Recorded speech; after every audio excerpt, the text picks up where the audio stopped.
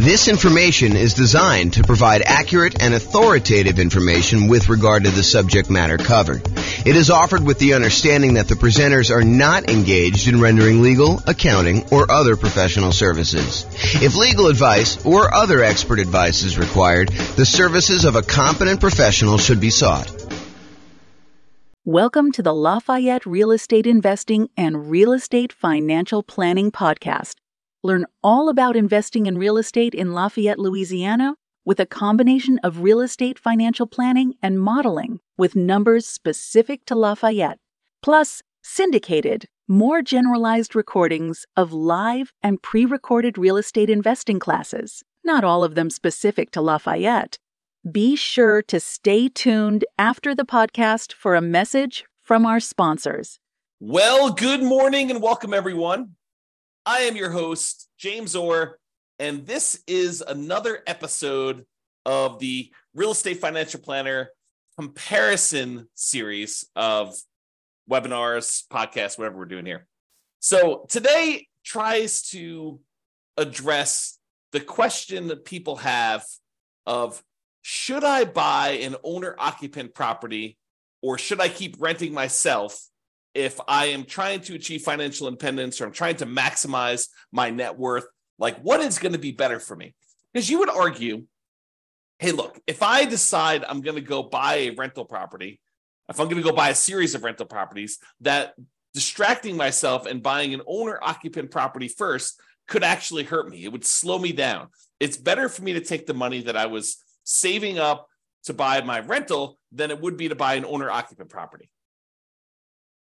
And not only that, but in some markets, putting 5% down in order to buy an owner-occupant property means that your monthly payment is going to be higher than if you just continue to rent, right? Because you go put 5% down, you're probably going to have private mortgage insurance, and the payments plus the taxes plus the insurance on that particular property is going to be higher than if you just rented yourself, right? Because that's going to be what is typical in your marketplace. Or you could argue, hey, if I go rent, my rent is going to continue to increase with inflation so that it's going to limit how much I'm able to save over time. Because if I decide to rent and I don't buy a property and lock in a good part of my monthly living expense in the form of a mortgage payment, sure, taxes and insurance go up, but the mortgage payment itself, because you're getting a 30-year fixed rate mortgage, that's going to stay static. And so the amount, the overall net kind of rent equivalent I have of buying an owner-occupant property to move in is going to stay low and actually get lower.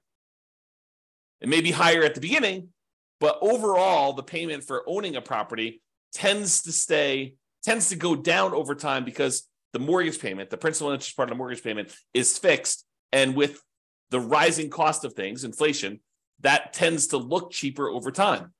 And at some point, those lines tend to cross, right? Where it tends to be more expensive to buy a property to begin with. And even with taxes and insurance going up, the net overall cost to own a home tends to go down a little bit over time. Whereas when you rent the property and you just live there, the cost of rent just tends to keep pace with inflation and keep going up and up and up and up and up. And eventually those lines cross and it becomes better for you to have bought a property. But is it better for you to rent and use that money to acquire rentals? Or is it better for you to buy a property, slow your roll a little bit, acquiring the first rental, and then, eventually buying rental properties, but you're living in a property that you also are an owner of? And then there's the whole discussion of eventually the property that you're living in, if you go and you buy one, you no longer have a mortgage on it at all, which then even reduces what you need in order to be considered financially independent. If you were earning $10,000, if you were spending $10,000 a month on all your expenses and $2,000 a month of that was your mortgage payment, well, eventually when your mortgage payment goes away, you no longer need to achieve $10,000 a month in passive income from your investments in order to be considered financially independent. Instead, now, because your mortgage payment is paid off and you no longer have that $2,000 a month mortgage payment, you really only need $8,000 a month to be considered financially independent. Sure, you still need taxes and insurance and maintenance and all that other stuff on your property that you live in, but you don't have that mortgage payment anymore. So your overall cost in order to be financially independent, the bar has been lowered. So all of these things come into play when we ask ourselves today, is it better to rent or buy an owner-occupant property for 5% down when we're otherwise buying 25% down rentals? That is what we will plan on discussing today and what we'll go into detail on. So what I did is I modeled this for over 300 US cities. And so each city's got its own home price, rent, taxes, insurance.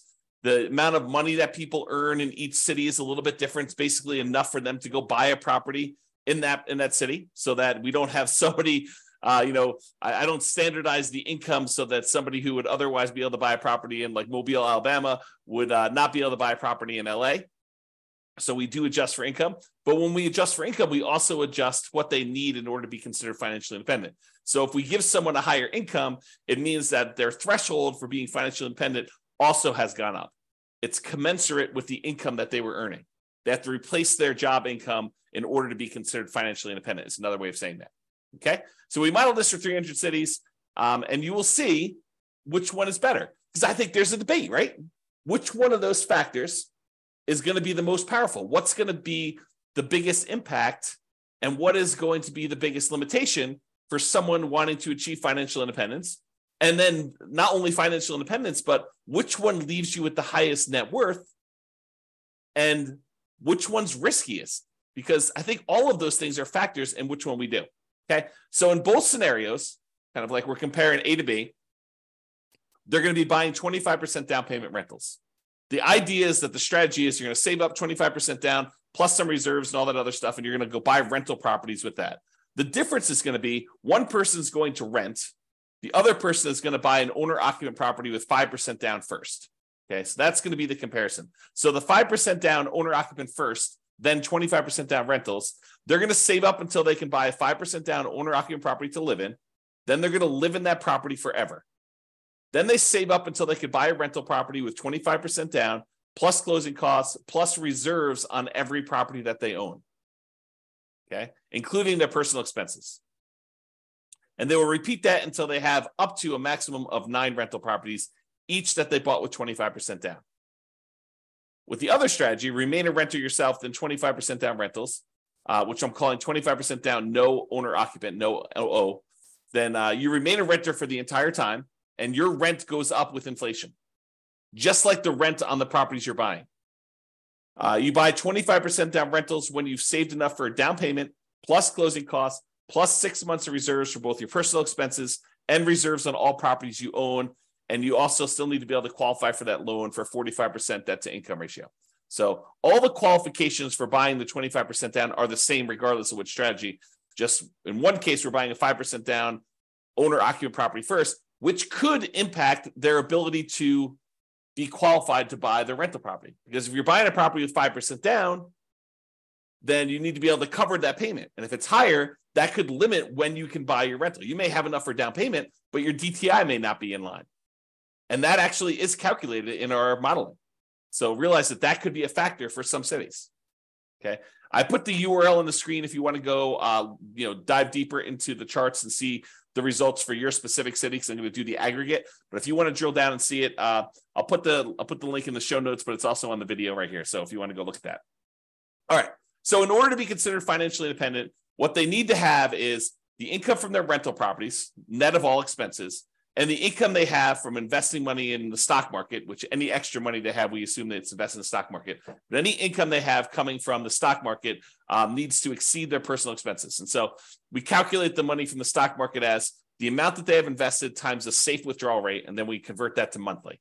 So if they have $1 million and you're using the 4% safe withdrawal rate, which is what we use, they're generating about $40,000 a year from any money that they have invested in the stock market. You divide that by 12, and that's about what we credit them to see if they are financially independent when we're doing that calculation. For the rental property income, we basically take all the income from rent and any other income they get, and we subtract out all the expenses, including vacancy, principal payment, interest part of the payment, taxes, PMI, any property owner's insurance, maintenance, and management. So we subtract out all those expenses on the property, and whatever they're left over is a net positive cash flow. So those two things combined, for the sake of this modeling, is what counts. If you're doing other modeling, we also would count normally Social Security, any annuities that they have, and any pensions that they have. But in this case, that doesn't apply. There's none of those that get applied in this particular set of modeling that we did.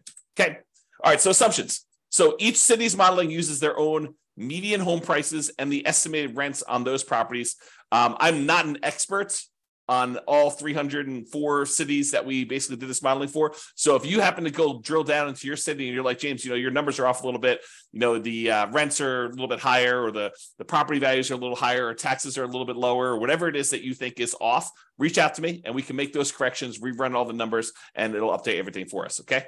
So go ahead and reach out if you have that there. Also, we did not apply any of the 88 strategies that we have to improve cash flow. Kind of known for these 88 strategies that we have for massively improving cash flow on rental properties. And we did not apply any of those strategies at all. So this is sort of just like out of the box, not optimized strategies. Okay. Now, the job income, as I mentioned, does vary based on the city so that they can afford a property in that market. But we do consider that to determine whether they are financially independent, because they have to replace that job income. So for those who much is given, the amount that they're earning from income, much is also expected. So if you're living in a city that the properties are cheaper, you don't have to make as much money and you don't have to replace as much money in order to be financially independent. When you live in these more expensive cities, you do have to earn more money. Okay. We start with just enough down payment to buy the 5% down owner-occupant property. Even if they're not buying the owner-occupant property, everybody starts with the same amount to try to make this even. Okay, so that's sort of like a head start to get them to that first 25% down payment if they're not buying the owner-occupant. Otherwise, they have enough to buy that owner-occupant property pretty much upfront, because we give them 5% down plus 2% in closing costs to help them acquire the property. So basically, that would be what they need. So they still need reserves. So it may not be that they're buying it in the initial month. When they're doing the nomad model, which they're not, they would be moving out of their properties, but they're not doing that in this case. So I'm going to make a change here.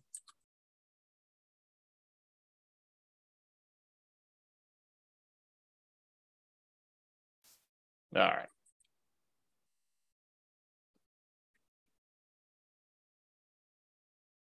There we go.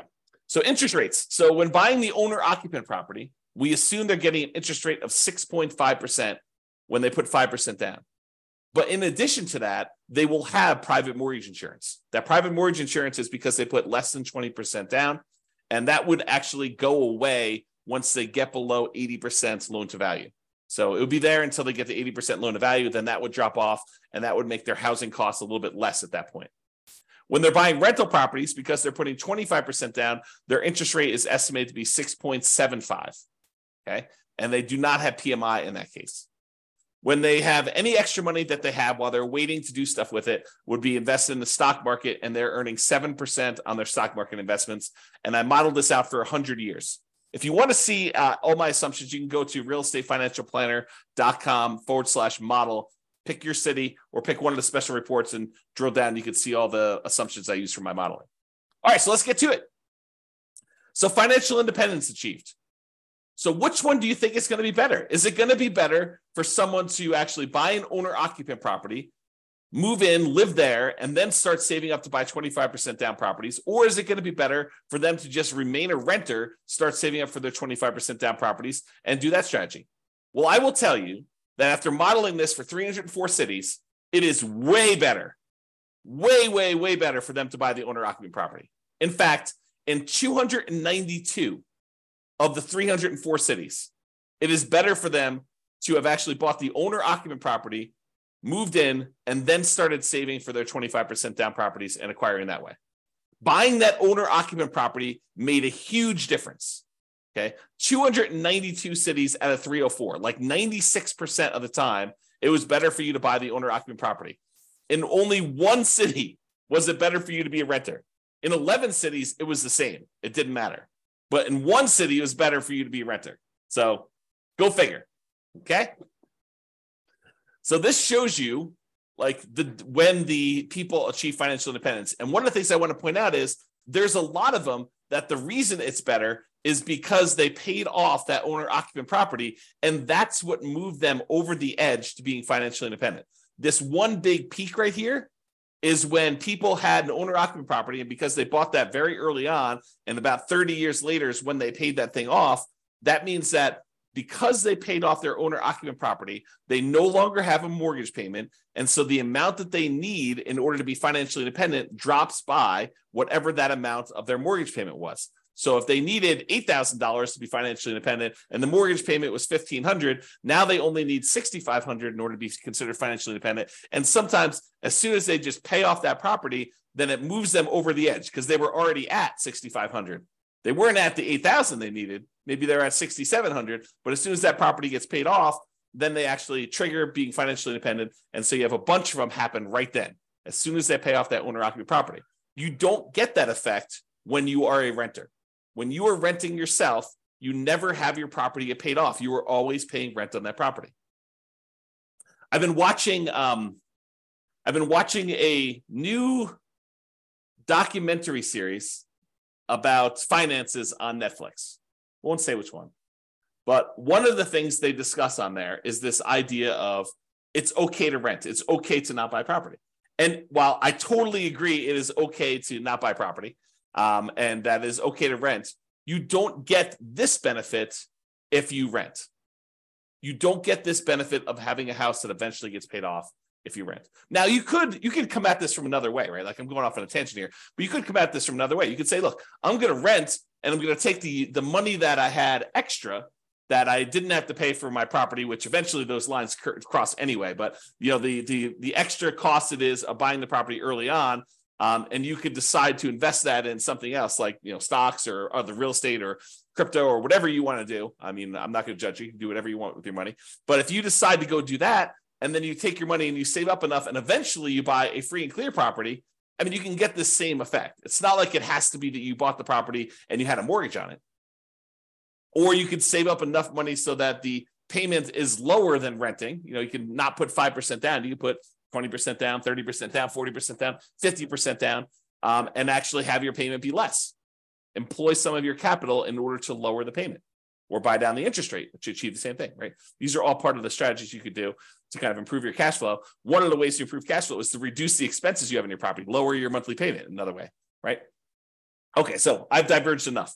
So this just shows you how much different it is for things. And most of the time it's different for, I'd say less than 10 years, right? Because that's a difference of 10 years or so. And it tends to increase the more expensive the property is. It tends to be faster, a larger amount faster, the more expensive property you have.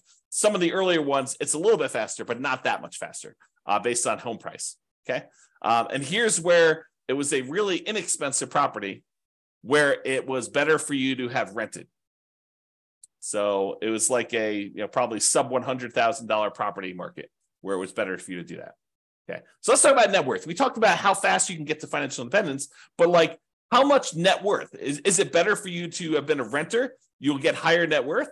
Well, in 291 cities out of the 304 that we did, then buying a property gave you a higher net worth at year 40. So you would be better off financially in terms of net worth if you also bought an owner-occupant property as well. You see these studies done by the U.S. Census, and I don't know if they've updated it recently, but the last one I saw, which is from several years ago, the difference in net worth between a renter and a homeowner was like $270,000 on average across the whole U.S. So the difference between somebody who was an owner-occupant, like a homeowner, versus someone who was a renter was like $270,000. So, we're seeing some of that impact, right? Because some of the money that you're paying, even though you're paying more than what it was to rent in a lot of cities, some of that money gets applied toward building up equity, which counts toward net worth, right? And you acquired that property earlier. So that also could impact some net worth as well. So in 291 cities, it was better for you to buy the owner-occupant property. And this just shows you the difference. And in some cases, it's pretty significant, like millions of dollars difference. So it could be significantly different. Okay, so now let's kind of summarize some of these different things. So the difference in net worth. So I have both this broken out for average and for median. So for average, if you buy the owner-occupant property, your net worth at year 40, we kind of snapshot at year 40, is about $11 million, where your net worth in year 40, if you decide to rent instead of buying an owner-occupant property, is about $8.45 million. That's a difference of $2.6 million on average, or about 23.6% better for you to go buy an owner-occupant property. And that's on average. On median, it's a little bit closer. On median, it's about 8.7 million versus 7.3 million, or about $1.3 million difference. It's still better for you to buy the owner-occupant, but the difference is between whether we look at an average or the median for all 304 cities. And so in both cases, it's better, but the average is a little bit larger. So the time it took you to be financially independent, this is where I start sounding really sleazy, like a late night infomercial sort of dealio. Ready? So what if I could save you 6 years from having to work a job that you hate? Would that be worth, 7 payments of $995? Oh my gosh, that sounds so sleazy. But that's really what we're talking about, right? Like if I showed you, look, you're considering doing this 25% down strategy. Should you buy an owner-occupant property at 5% down, or should you buy or should you rent to do the 25% down? Well, I'm telling you, look, if you buy an owner-occupant property, on average, you will save 74.8 months.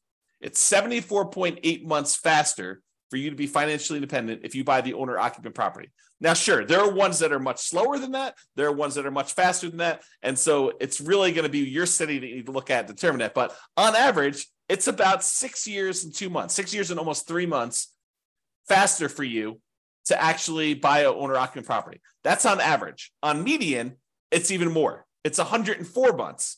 Which, if my math is right, well, let me just do the math on the calculator rather than do this in my head. What's 104 months divided by 12? 8.6 years. So here's my sleazy late night infomercial type dealio. For only 7 payments of $995, I could save you, what did I say? It was 8.6 years of working at a job that you hate, just by changing one little thing about how you invest in real estate. Oh my gosh, it sounds so sleazy. But really, it's true. I mean, on median, the middlemost one, it is 8.6 years faster. Some are faster than that. Some are slower than that. But I can save you a lot of time just by changing your strategy a little bit, okay? Now, let's talk about risk. We talked about net worth. We talked about, the speeds of getting financial independence. So is it riskier to do the buy the owner-occupant property or to do the non-owner-occupant? Well, part of it depends on how we measure risk. We like to measure risk in a bunch of different ways. One way is it's like how much rent can drop before you're going to have negative cash flow, like what we call rent resiliency, or how much prices can drop before you have negative equity, before you're underwater on your property. We call that price resiliency. Or we look at debt to income, which is a calculation your lender uses to determine whether or not you qualify for the loan. What is the ratio of all of your debt payments compared to how much you make on your job? I also like debt to net worth, how much debt you have compared to what your overall net worth is. If I tell you I have $10 million in debt, that might scare you because you probably think, oh, James, earns, $50 a year. And having $10 million of debt with $50 a year in income is really, really high. But what if I told you I make $100 million a year and I have $10 million in debt? Well, or my net worth is $100 million. We're doing debt to net worth. My net worth is $100 million, and my debt is only $10 million. Well, that's a much different ratio. What if I told you there's $10 million in debt, but my net worth is $10 million? Well, that's more of a equal ratio. And finding out which one has a higher debt to net worth is a way to measure risk. But the other one I like too is how much debt you have, $10 million compared to how liquid you are. What if I told you I've got $10 million in debt, but I also have $12 million in stocks where I could go liquidate all those and use it to pay off my $10 million in debt? Well, that's one level of risk. What if I told you I had $10 million in debt, but I only had $50,000 in my savings account? Well, that's a little scarier, right? And so these measures of risk, including the number of months of reserves you have, right? You like to think about, hey, look, I want to have 6 months of reserves before I go buy my rental property. Well, we can also measure in number of months, right? You can figure out how much all the expenses are in order to maintain your rental properties and your personal expenses, stuff like that. And then we could say, okay, it cost me whatever it is, $12,000 to kind of run my household and all my rental properties if I was getting no income coming in from my rentals. Well, how many increments of $12,000 do I have? You have $36,000. You have 3 months of reserves for your whole thing. Well, if you had, what did I say? It was $12,000. If you have $120,000, you have 12 months of reserves. Okay. So we can measure all these different measures of risk. And so when we look at it, the average and the median change a little bit depending on which one you're looking at. But overall, I would say that buying an owner-occupant property is probably a little bit less risky. In terms of rent resiliency, it's a little bit better than renting. In terms of total price resiliency, looks like the renting is a little bit better there, but it's a small amount, 2% better. When you talk about debt to income, your debt to income is a little bit better when you have the owner-occupant property. Okay, it's a little bit higher when you don't buy the owner-occupant property. And it probably is because it takes longer to buy the properties. And so that could have an impact too. And these risks, they can change over time, right? Like we could do a snapshot of what the risk looks like, for the first 5 years. We could do a snapshot of what the risk looks like for the next 5 years or year 7 or whatever we want to do. But this is showing you the risk over the entire 100-year period, which if you have a really long period of very low risk situation, then that could be outweighed by, very risky stuff early on. So it's deceptive to look at this. I think you need to really drill down and look at this, but at least we give you a measure to look at risk, right? In terms of debt to income, a little bit better for you to buy the owner-occupant in this case. And for the debt to net worth, a little bit better for you to have rented in that case. And debt to account balance, it's a little bit better for you to have bought the owner-occupant. And then for months of reserves, it was way better for you to actually buy the owner-occupant property because eventually that thing gets paid off and some of your expenses go down. So I think that that's a major factor in what's going on there. All right. So as I mentioned a couple times throughout here, you could apply all the 88 strategies that we have to improve cash flow to get these numbers to look better, right? At least for the rental side of things. Now, we've basically been using median price properties and what rent might be on each one of those properties. You should be able to choose and do better than this, right? I think if you do any type of effort in finding and selecting properties and applying any of these 88 strategies, you should be able to do better than what I've shown on here. And as I mentioned, if you're an expert in your market and you think my numbers are wrong, please do reach out so we can update those so that they get better for everybody. So in conclusion, in our current market conditions, our current prices, our current interest rates, our current rents, and it is May 15th, 2023 when I'm doing this, and I'll do updates over time. I'm trying to do one of these classes a week as part of a series.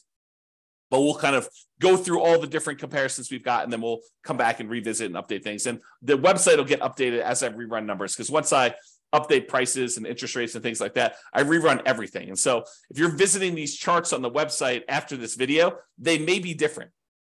They're likely to be different because prices and interest rates and everything else changes, which changes everything. Okay. So in our current market conditions, current price, current interest rate, current rents in about 304 US markets using what I would consider to be less than ideal median price and rents on properties, buying an owner-occupant property when you would otherwise be buying 25% down rentals is a faster path to financial independence in 292 of 304 cities, about 96% of the cities. Okay. And for net worth, buying an owner-occupant property first also gives you a higher net worth in 291 of the 304 cities, about 95.7% of them. The market does matter a little bit, but in general, you should probably buy an owner-occupant property. That is what the conclusion should be, okay? It is best if you look closer at your specific market and apply as many of the 88 cash flow improving strategies as practically possible to improve on your implementation. Again, go check out the realestateFinancialPlanner.com/model to be able to see all the details. Hope you enjoyed this class. I hope you enjoyed this series. I kind of like the comparison and dispelling some of the myths out there about should you do X versus Y, and why it's always better to do Z versus R or whatever you're trying to do, right? Like the idea that people have these things in their mind like, oh, that's silly, James. Everybody knows that it's better to do this. Really? Really? That's a belief you have. And then we go do the math and we find out that maybe it's not even like the majority of the time that is the case. Sometimes it is. Sometimes it's like this, where it's like 96% of the time, it's better to do one strategy than another. But other times it's not nearly as close. It's a third of the time, or 2/3 of the time it's better to do this, or half of the time it's better to do this. And sometimes it matters like what market you're in from a kind of like price, where it's always better in more expensive markets to do it this way, or it's always better in cheaper markets. So all these things matter. And I think comparing them and like learning about these different nuances can help you become a better overall investor and better at helping your friends and family when they tell you in their market that they're considering doing this, and you're like, that doesn't make any sense. We always do it this way. And maybe in your market that's true, but maybe in their market that's not true. So I don't know, a little bit of what is it like? What do they call it? A little bit of grace for other people and what they're choosing to do and how they're choosing to do it, because it may not be the same for them as it is for you. I think that's one of the things we're kind of adjusting here and realizing as we do these. All right, that's all I got for you. Have a great day, everybody. I will talk to you all soon. Bye-bye for now. With home prices up, mortgage interest rates up, and rents up, but not quite enough to counteract the higher prices and interest rates. Cash flow on rental properties in Lafayette is harder than ever. Book a call with the Real Estate Financial Planner to apply our proprietary 88 strategies to improve cash flow on your rentals. See the show notes for a link to schedule your call and improve your cash flow today. If you're a real estate agent, lender, or professional in Lafayette that wants to help our real estate investor listeners, consider reaching out to learn about collaboration opportunities with this podcast. We'd love to add more value to our listeners by having you assist our investors buy, sell, and finance their real estate investments. See the show notes to schedule a call to discuss collaboration opportunities.